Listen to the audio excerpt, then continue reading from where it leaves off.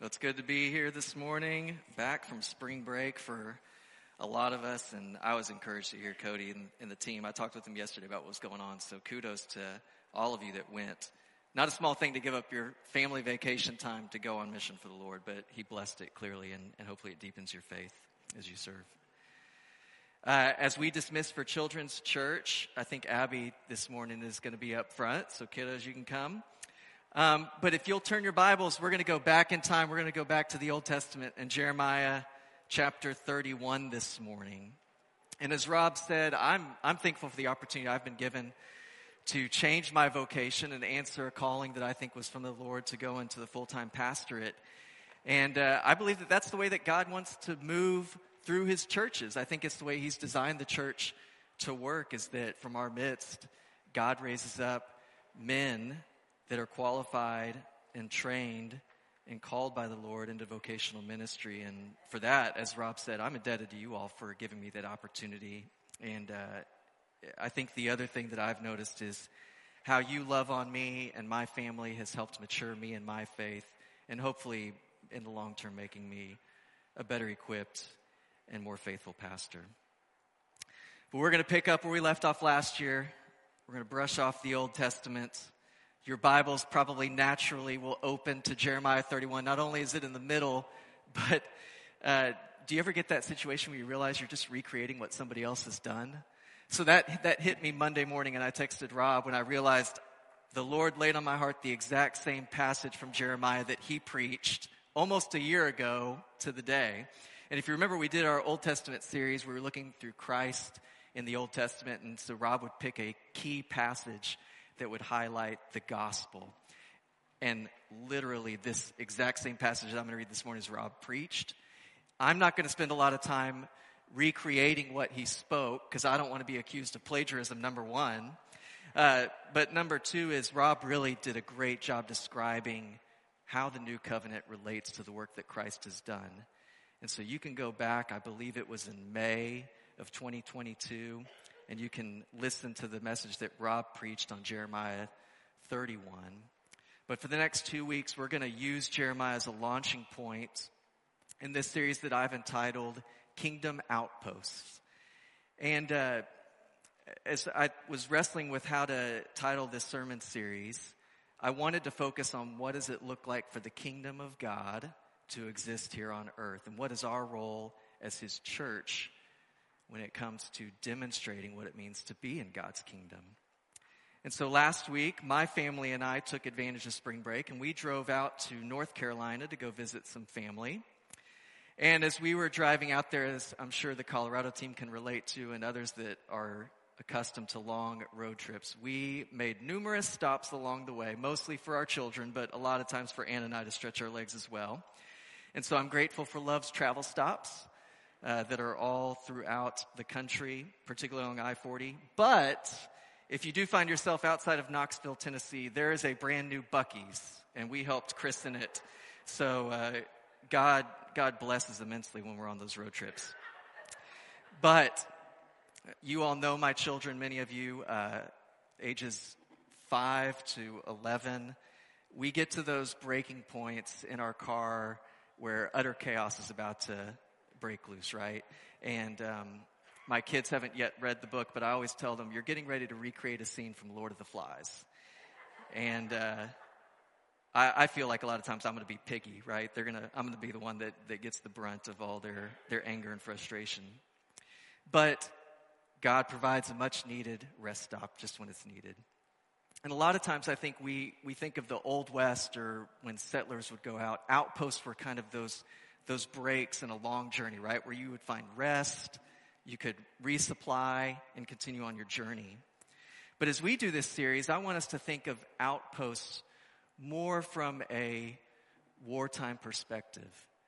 And so maybe you have family members, or maybe you yourself have served in a war.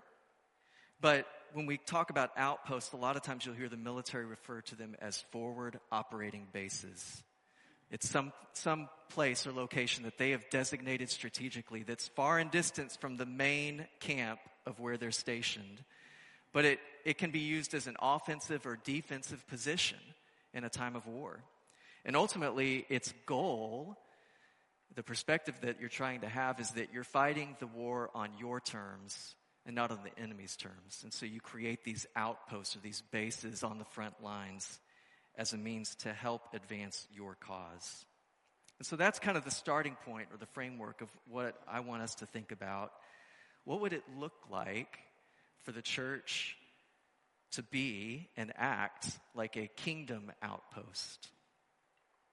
The Bible uses terms of exiles to describe our journey right now as Christians, but we also know that we are caught in an eternal conflict that has existed between good and evil, between God and Satan.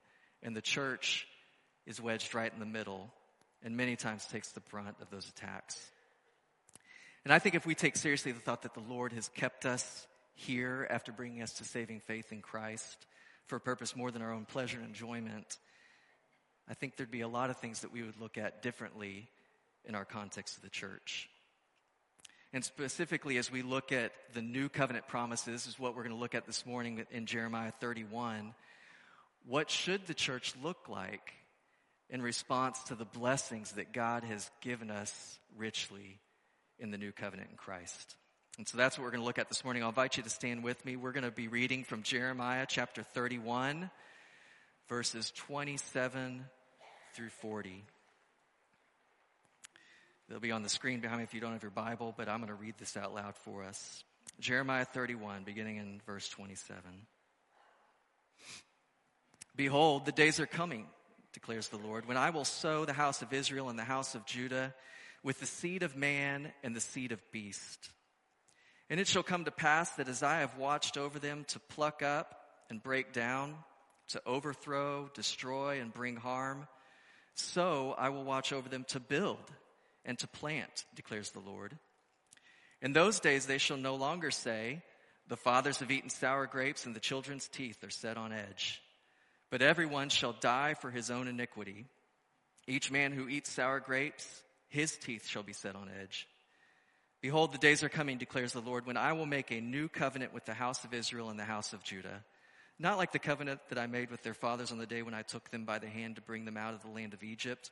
My covenant that they broke, though I was their husband, declares the Lord. For this is the covenant that I will make with the house of Israel after those days, declares the Lord. I will put my law within them, and I will write it on their hearts.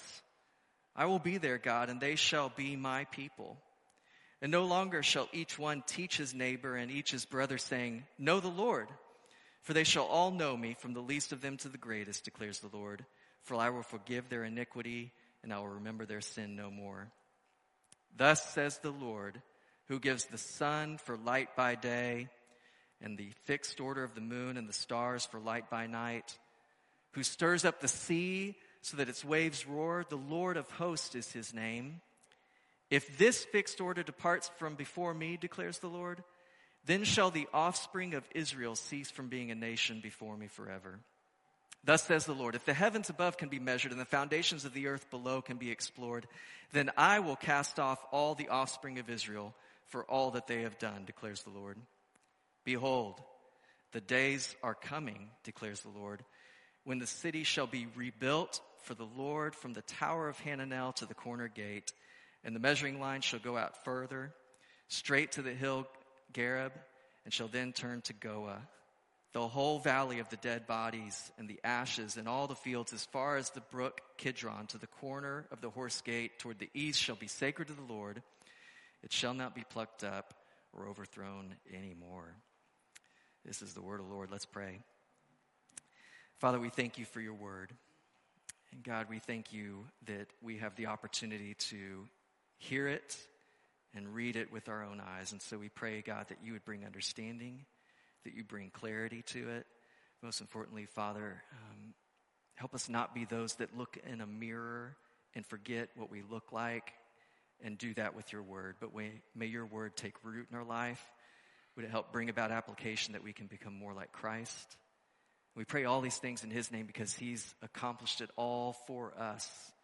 So we pray these things in Jesus' name. Amen. You can be seated. So, I'm not going to recreate Rob's sermon, but reminding ourselves of what we looked at in Jeremiah 31 about the new covenant, there's some powerful descriptions of the blessings that we experience in the new covenant. First, Jeremiah tells us that God's judgment is going to come to an end against Israel. And instead of divine judgment and discipline, God's going to focus on restoration. And so in verse 28, if you look back there, you'll see these words he uses, sowing and planting, that mark this full restoration of the land for Israel. And then in verses 29 and 30, he gives this unusual description, right? It's not something that we probably would say ourselves. But in 29, he says, in those days they shall no longer say, the fathers have eaten sour grapes and the children's teeth are set on edge. But everyone shall die for his own iniquity. Each man who eats sour grapes, his teeth shall be set on edge. And the saying is to remind Israel that rather than assigning generational blame for their sin and the consequences of it, they'll instead see God's offer of grace and admit individual responsibility and receive God's grace through repentance. And then Jeremiah moves and he shows that going forward, all of God's energy is going to be focused on accomplishing these promises that he set out. The promises of this new covenant are unilateral. When we look at the Sinai covenant, the old covenant that God made with Israel through Moses, it was bilateral, meaning there were promises of blessings and promises of curses, but they were specifically tied to Israel's obedience or disobedience to the Lord. And here God is saying, no longer is it going to be that way. My new covenant will be totally dependent upon me. And God will enable his people to enter into the new covenant by giving them a new heart that knows God and resists sin. And so we see in verse 33 that a result of that is that people no longer need to be taught to know the Lord, because God's law has been not only written on their hearts, but they've been given a heart that knows the Lord and can obey. And then in verses 35 through 37, the new covenant is marked by fully forgiven sin. He says at the end of verse 34, I will remember their sin no more. And God uses these rhetorical questions and descriptions, drawing upon observations in his creation, to demonstrate that it's his ability that's going to be able to keep this new covenant that will not fail. So first in verses 35 to 36, he says, just as the order of the universe can't fail, so God will never fail to keep this new covenant. And then he gives this other contrast that's held against Israel's sin. And in verse 37, God states that if someone can measure the limits of the sky and the foundations or the depths of the earth, then it would be possible for God to remember his people's sin once again. And so both are rhetorical in a way of God's trying to encourage Israel to put confidence in God's promise that he cannot fail, and therefore he will not fail to not only bring it about, but to keep it established. And so the Bible is clear, though, what we've been reading, that salvation is of the Jews. They are God's chosen people. And we see that in John 4:22. Even Jesus reiterates that salvation came to the Jews. But the old Sinai covenant has been replaced with the new. Amen. And therefore there's hope for us. And the Bible uses this term Gentiles. At the time it was specific to people groups that were outside of Israel. For us, it's a generic tie that if you're not Jewish, you are considered a Gentile. And so for us, we've been grafted into Israel. We see that in Romans 11:17. And then we see in Ephesians 2:11 through 20 that this dividing wall between the two has been torn down, and therefore God creates for himself one people. It's no longer Israel versus the church. It is just God's collective people that he calls for his own through this new covenant. And then the New Testament assures us that we're in the new covenant now. So if you were to turn to Hebrews 8, verses 8 through 12, you'd actually see the writer of Hebrews quotes this same passage from Jeremiah that we just read. And the author of Hebrews is seeing that the new covenant is not only now in effect, but that the old has become obsolete as a result. There's further evidence that the new covenant's been established. Paul calls himself a minister of the new covenant in 2 Corinthians 3:6. And even Jesus, as we will celebrate next week as we take the Lord's Supper, tells his disciples that he is inaugurating the new covenant through the Lord's Supper. So signifying his blood that's shed for us, those symbols, Jesus said, mark the beginning of the new covenant that he established for us. And so as we think through it, though, if you're thinking through this passage critically, there's a couple of problems that we should pick up on in Jeremiah's description versus what we experience now, even though we are told by Scripture that the new covenant has taken place. So consider these couple of questions in relation to what we just read about the promises of the new covenant versus what we see in daily life. First, if the new covenant truly has already been established, why do people in the church still sin? If we're under the new covenant now, how is it that we as Christians are still tempted and drawn to do evil against God? I mean, doesn't Jeremiah's prophecy about transformation of our heart imply that people willingly and wholly love and obey God? Yet I know in my own life, I continue to fall short. Second, if the new covenant means, as he says here in verse 34, that people don't need to be taught to know God, then why do we in the church emphasize evangelism so much? Why do we say we are sent on mission at the end of our services each week? If the new covenant is operational now, how is it that most people in the world don't know God? And why know God? And why is evangelism a primary duty of the church? So to answer those questions, we have to start by realizing that the new covenant is part of what we're going to call the already and the not yet. It will be ultimately fulfilled and completed in the new heaven and the new earth when all the saints have received their resurrected bodies and we have been totally freed from the effects of sin. And part of that will be that the new heaven and new earth will only be filled with the saints, and thus there'll be no need to know God. We'll see him face to face and know him in full. But to connect this idea of what we mean by the already and the not yet, I think this helpful analogy may be useful.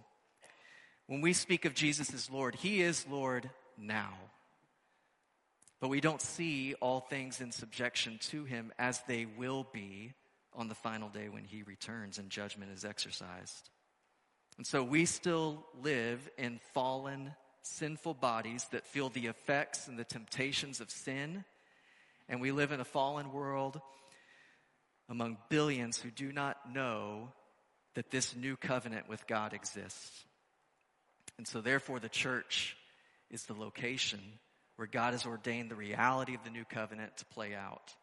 And the church is comprised of genuine, regenerated followers of Christ who still struggle, though, with sin and are also given a charge by Christ to go and make disciples of all nations. And so just as outposts are established as a defensive and forward-facing position, far and distance from the main source, so God has designed the church to be engaged in his holy battle against sin and to be the sending point from which the gospel goes forth. And so the church has a twofold responsibility. We're to guard the righteousness of Christ that's been given to us, and we are also to make Christ known where he is not. And so for the next 2 Sundays, we're going to build on this main theme. In response to the infinite value of the gift of the new covenant, each Christian ought to desire to live wise and righteous lives and to share the news of God's reconciling love to those that have not heard. So this week we're going to focus on this first part, the church's role and responsibility to demonstrate the blessing of the new covenant. And the next week we're going to focus on the church's responsibility to be sent on mission. So our first point this morning, and there's only 2, but that doesn't mean that the sermon's going to be any shorter than what we normally do. Sorry to get your hopes up. But the church is to demonstrate that the blessings of the new covenant first come through sinners that have been made righteous and holy. So think back on Jeremiah's description of the blessing of forgiven sin. God no longer remembers sin in the life of his children, those that are in Christ. There's no condemnation for our sin. And with our sin removed from us, God takes up residence in our hearts with his Holy Spirit. This is the summary of what Paul writes in Romans 8, where he says, there's therefore now no condemnation for those in Christ, and then launches into a beautiful defense of what we have received through God's grace. And we know Jeremiah's prophecy has come fully true. And that it's in Christ that we've not only received a new heart that knows and desires God, but that, as 2 Corinthians 5:17 tells us, we've been made a new creation. The old is gone. Paul writes in Romans 6 that we need to realize we're dead to sin in the flesh. When we come to Christ, God places in us a desire to be holy as he is holy. And we've been studying that in our Sunday morning group as we go through 1 Peter. But this desire through our new life is made possible not because of anything we do, but because God has poured out his Holy Spirit into our lives.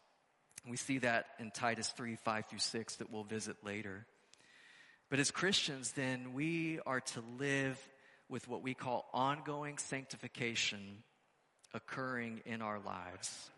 And so let's define those terms, right? We use these terms, we see them in Scripture, the term to be sanctified.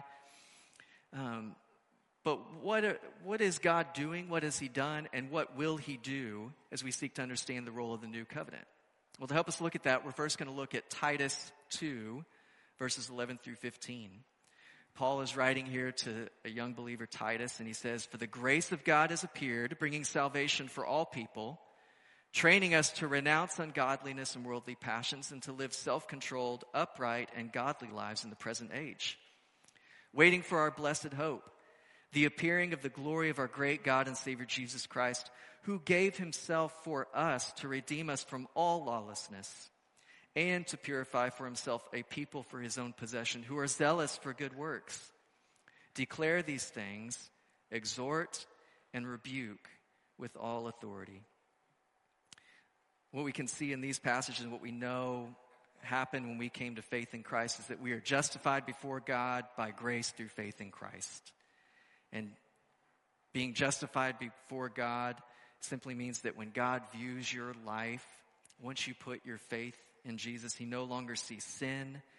He sees Christ, and he sees his righteousness that's been fully applied to you. And that's where we get the word justification. And then glorification, what Paul writes here with the appearing of the glory of our great God and Savior Jesus Christ. Glorification is a term that we talk about either where God will send Christ to return and take us home with him, or when we pass from this life through death, we will be glorified with Christ for all eternity in heaven as he is. But between those two realities, right, our justification that we have in hand when we put faith in Christ and our glorification of what will happen, of what God will do at the end time, is this middle gap where we live now. And in this period, we speak of being sanctified, or it is the sanctification process that we are living out. And so it involves two things. One is being set apart for holy service to God, but it also involves being made more into the image of Christ. So John MacArthur describes it this way. He says, sanctification is the single task of pastoral ministry. That's why we spend so much time speaking about being holy as God is holy. It's what's going on between the divine work of justification and the divine work of glorification, in which we have become the God-ordained instruments that he wants to use. The work of the Holy Spirit in separating believers from sin is done by the Word of God. Christ prayed the same thing over his disciples, and by extension, you and I. In John 17:17-19, we know it as Jesus' high priestly prayer the night before he was crucified. But one of the powerful things he prayed was, sanctify them in the truth. Your word is truth. As you sent me into the world, so I have sent them into the world. And for their sake, I consecrate myself that they also may be sanctified in truth. And as I read those words, and I hope you do too, it stirs up in me affections for Christ that are rooted in the fact that Christ is now our life. Colossians 3:4, Paul writes that statement. And growing up, there were these t-shirts. I don't know if they're still hanging around, but maybe you recall when I was in middle school and high school, they would say things like, football is life. Golf is life. You could insert whatever hobby or activity you wanted to. As if my whole existence and identity tied around that one thing, right? But that's not what Paul means when he writes in Colossians 3:4 that Christ, who is your life. See, Christ is not a hobby or an interest that we pursue, right? Young people, the term now that we're throwing around is deconstructing our faith. You can't deconstruct Christ if he's been made your life. It's not something that we put on and then we can take off when it's convenient. Or that we can think as we experience things in life, the Jesus that I knew at one point is Jesus different than the Jesus I know now. Jesus is not just trying to influence us so that we can influence others just to do social good in the world. Jesus is not seeking to create a movement. He doesn't need a movement. He's not a social club that we join. And no criticism of the movie because I haven't seen it yet, but he's not a revolution. These are things that in our Western culture we latch onto because we like the theory of crowds and we like to see momentum. But that is not how Jesus conducted his earthly ministry, and it's not how he left behind his ministry. So who is Christ? Well, let's remind ourselves. Turn with me if you've got your Bible, Colossians 1:15 through 20. Who is this Jesus? He's the image of the invisible God. He's the firstborn of all creation. For by him all things were created in heaven and on earth, visible and invisible. Whether thrones or dominions or rulers or authorities, all things were created through him and for him. He is before all things, and in him all things hold together. He is the head of the body, the church. He is the beginning, the firstborn from the dead, that in everything he might be preeminent. For in him all the fullness of God was pleased to dwell, and through him to reconcile to himself all things, whether on earth or in heaven, making peace by the blood of his cross. He is exactly what we live for and why we exist as Christians. There is nothing outside of him that can entertain us or that we can find value in. And God's grace instructs us how to live for Christ. And just as John MacArthur reminded us, which really he's just echoing what Jesus prayed, it's revealed through God's word, through the Bible. So take the simple question that's actually very healthy, and it's a wise question to ask. Maybe we all need to go out and buy some more as a church. WWJD, you remember those bracelets? What would Jesus do? Sometimes I think it's healthy for us to take that simple question and then filter through what you're contemplating in your life. But here are some things that I came up with this past week as I was studying this passage and thinking of my own life and the things I experienced even on vacation to help me filter my thoughts and my own motivations of my heart of what I encounter every day. So what would Jesus do? But what would Jesus think? What would Jesus feel? What would Jesus say? What would Jesus eat? What would Jesus drink? What would Jesus give? What would Jesus keep for himself? What would Jesus buy? What would Jesus sell? That may be a simple starting point, but if we're trying to grow in holiness and be sanctified with Christ, we need to filter the decisions and the attitudes of our hearts through what Christ would do because he is our life. And the Word of God tells us to take every thought captive and to make it obedient to Jesus. And part of that is by filtering those decisions or thoughts, our attitudes, and yes, even our behaviors through the mindset of what does it mean really that Christ is now our life? Peter gives the final word on this first point this morning when he writes in 2 Peter 1:3-10. You can turn there, but if not, I believe it'll be on the screens as well. Peter writes and he says, his, being God's, divine power has granted to us all things that pertain to life and godliness. There is nothing that God has left out. that you've not been granted. And it's through the knowledge of him who called us to his own glory and excellence, by which he has granted to us his precious and very great promises, so that through them you may become partakers of the divine nature, having escaped from the corruption that is in the world because of sinful desire. For this reason, make every effort to supplement your faith with virtue, and virtue with knowledge, and knowledge with self-control, and self-control with steadfastness, and steadfastness with godliness, godliness with brotherly affection, and brotherly affection with love. Listen to this. For if these qualities are yours and are increasing, they keep you from being ineffective or unfruitful in the knowledge of our Lord Jesus Christ.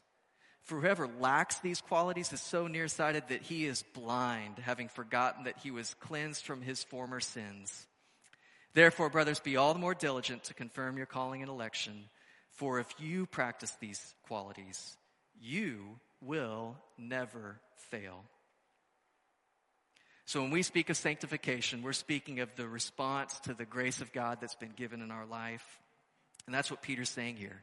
He starts off giving this beautiful description of the grace of God, and then he says, for this very reason. And so everything that we do in sanctification is a result of God's power that's been poured out in my life so that we can walk in holiness in the way that Christ lived. And he uses this term, supplement, right? Supplement your faith, and then he gives us this list. But we take, maybe many of us, vitamins and nutritious supplements for our body to keep it healthy and strong, right? But the question should be, what are we feeding our soul so that you can grow in your faith? And God's word is clear that as we grow in sanctification, our faith becomes more effective so that what? What Peter says at the very end, that if we practice these things, we will not fail. And God's not given us the Spirit to go unused, but he's poured out the Holy Spirit in our lives so that we can be made more and more into Christ's likeness. But there's something else we need to make sure we grasp that Jesus prayed in John 17, and we can't skip over. Look at John 17:21. That they may all be one, just as you, Father, are in me and I in you, that they may also be in us, so that the world may believe that you have sent me. So this is our second point this morning. The church has responsibility to demonstrate what it means to be restored in fellowship, not only with God the Father and God the Son and God the Holy Spirit, but being restored in fellowship with one another through restorative community. So God has given you new life to be grafted into the new covenant through his church. And he's given you his Holy Spirit to empower you to live for him in holiness and righteousness, but to do it in community with others that are pursuing the same things as being part of that new covenant. And so there's 3 subpoints that are on your bulletin, but if you're taking notes, I'll highlight them, that I want to focus on today with what we mean here at Northwest when we speak about living in community as Christ's church. First is that new covenant community guards what has been entrusted to each member. In Deuteronomy 29:18 through 19, if you've been doing the yearly Bible reading plan that we're doing through the whole Bible, we read these recently. But Moses, before he dies, addresses the nation of Israel, and he warns them. And he says, beware, lest there be among you a man or a woman or a clan or a tribe whose heart is turning away today from the Lord our God to go and serve the gods of those nations where they were entering into, the nations in the land of Canaan.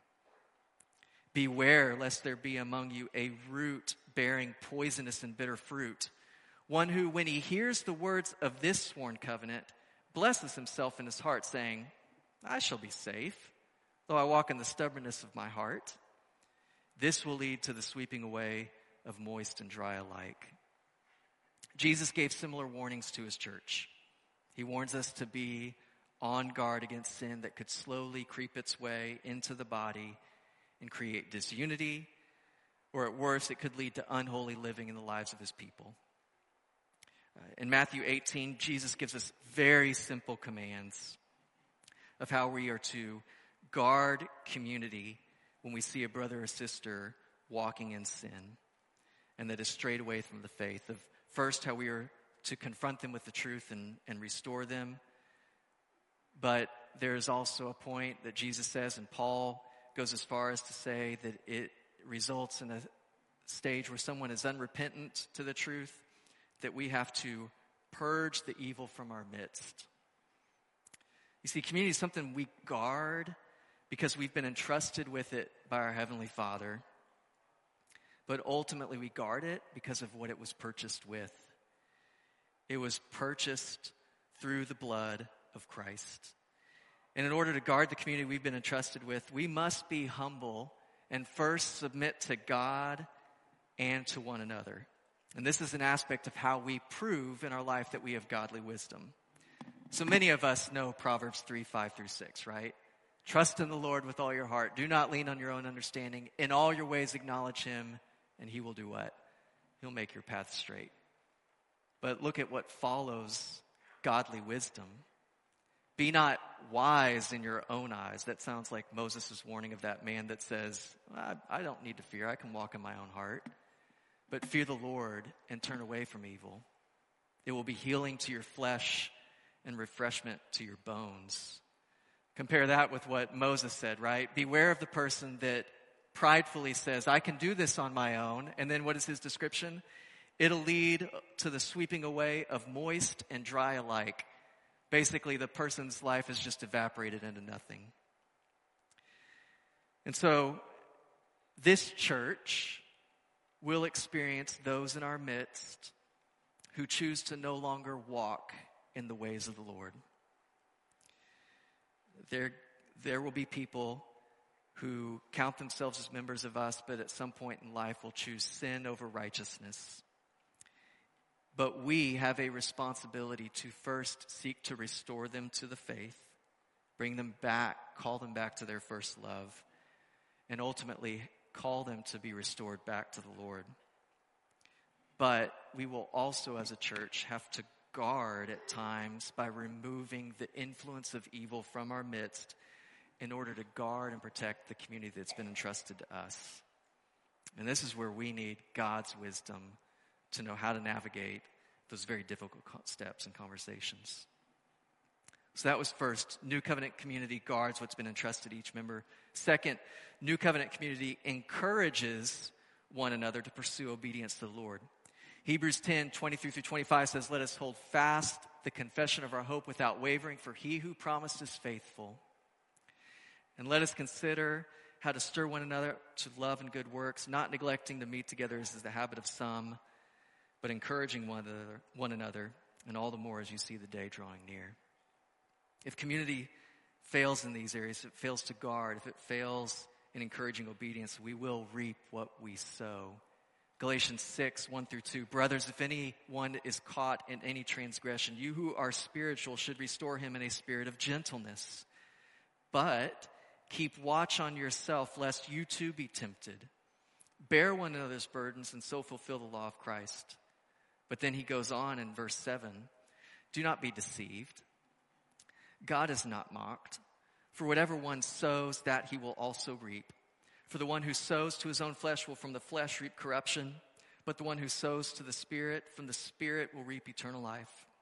Let us not grow weary in doing good, for in due season we will reap if we do not give up. So then, as we have opportunity, let us do good to everyone, and especially to those who are of the household of the faith. God has designed that the blessings of being in New Covenant are experienced through community with other believers, and that's the importance of being a member of a local church. But we are called a royal priesthood for a reason. And the community of Christ grows when each member is doing its part to help one another reach maturity in Christ. And that brings us to this third point. New Covenant community has individual gifts. This sounds familiar, right? That are meant to serve one another, to build up the church into maturity, into Christ. So we've been studying this in depth.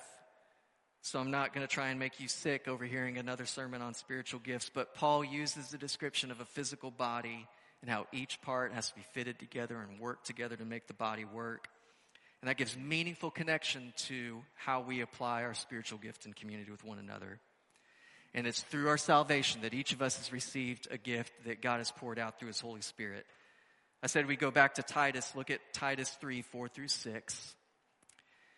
Paul writes and he says, "But when the goodness and loving kindness of God our Savior appeared, he saved us, not because of works done by us in righteousness, but according to his own mercy, by the washing and regeneration and renewal of the Holy Spirit, whom he poured out on us richly through Jesus Christ our Savior. And the Spirit is made manifest, or it becomes tangible in our lives when each member is using their spiritual gift to serve one another in the body." The result is what? That the church is going to be mutually benefited. In Ephesians 4, 7 through 13, we won't read this entire passage, but grace was given to each person, a measure of Christ's gift. And then part of that gifting is having pastors and teachers that are here to equip the body to do what? The work of the ministry. And so our role is to teach the word, but our role as the church is individually to obey the word and using the gift that we've been given to fulfill the ministry that the Lord has given you to do. And the result, if we as a church do that, is that the church will grow in maturity into the head that's Christ. And so the Spirit's the one that inhabits every Christian when we're saved, and the Spirit is the one who's the source of power for us to live a changed life through the gospel. And so we're going to end where we began this morning. We, the church, are the fulfillment of Jeremiah's prophecy of the new covenant. We know what's going to be revealed to us in the end. Jeremiah just gives us a simple, glorious taste of what it's going to look like and what it will be like. And while we've been justified and one day we're going to be glorified, we live in the present where we need to be sanctified as Christ's church. Sin has been removed from your life through Christ's death. You've been made wholly clean in God's eyes. You, if you have put your faith in Christ, have been made the righteousness of God in Christ. And by the death and resurrection of Jesus, when God looks at you, you're not justified because of what you've done, but what Christ has done for you in establishing the new covenant through his blood. In response to the new covenant, we ought to live as people that are being made holy as God is holy. God's starting the work. He's going to continue the work, but he will bring it to completion as we obey his word. But do you ever think how jealous Jeremiah and these other prophets would be to see the Spirit of God taking up residence in the lives of his people? I mean, this was everything they searched for. They suffered immensely to bring us this truth. And how on earth would God make this a reality? These were things that they prayed through, but they believed and hoped that God would do it because, just as Jeremiah wrote, God will not fail in his promises. So for us, do we realize what we've received? What do we look like as God's people when we choose to ignore the glories and the riches of our salvation? You've been given everything you need to live life to the glory of God. And if God, through his Holy Spirit, because of what Christ has done to reconcile your life to him, now lives inside of you, what's the potential for your life? We as Christians have inherited the ministry of the prophets before us. And we're to live righteous and blameless lives so as not to discredit our witness. I could have spent a lot of time focused on all the false witnesses, all the fakes that make up the churches around us today. All the hypocrites that are harming our witness, right? We could vent around the Southern Baptist Convention and the leadership's faults and failures. But that's not what Jeremiah's prophecy calls us to do in the new covenant. We are individually responsible for how to walk. Remember the quote? The fathers have eaten sour grapes and the children's teeth are set on edge. Someone else's sin doesn't condone my lack of faith or throwing in the towel and giving up on my faith altogether. And individually, we choose to gather corporately here as the church at Northwest to guard what's been entrusted to us and then to encourage one another to live godly, upright lives in the view of the grace of God that we have received so that we don't discredit our witness. We cannot control and we're not going to be held accountable for what churches may or may not do around us, but we are accountable before God for what we are becoming as God's people here. And what a wonderful passage Jeremiah gives us here, right? This is one of the reasons why I relish the opportunity to be able to preach, because all I get to say is just restate what God's word says and preach Christ. And there's no greater truth on earth than Jesus. So why waste our time speaking on anything else? And this passage also, it invites us into joyful repentance and faith. Regardless of where you view your life on the spectrum, God stands ready to receive you and to make you whole in Christ. And this passage, it gives us reason to celebrate what God's done, what he will do, and what he's doing right now through his church. So as we enter this Easter season, what will your life reflect in gratitude to God in return for all that he's done for you? He's given you his own Spirit to take residence in your heart, and he did it at the cost of his only Son. This morning, we have an opportunity to respond to that call of what God has done for us through Christ. But also, what will our life look like in response to hearing the word? There's a new song that my family and I discovered on this road trip. Just came up on our Spotify as we were driving, and as I listened to the lyrics, it really struck me, and I want to read just a portion, but this is my prayer for our church this morning as we close, and the worship team will come up to lead us in a time of response. But this song, the lyrics go, "Give me ears to hear when you're speaking. Give me eyes to see as you move. You made these hands to use for your glory. Set my feet to carry your truth. Rain down, heaven, come and cover this earth. Fall on good ground. We don't want to waste your word. When your truth is hard to believe in, let our hearts be soft for receiving. Fall on good ground. Make us good ground. Let your words take root and the fruit be plenty. You are the vine, our only life. Let the good news grow when the branches flourish. You are the vine, our only life." Let's pray.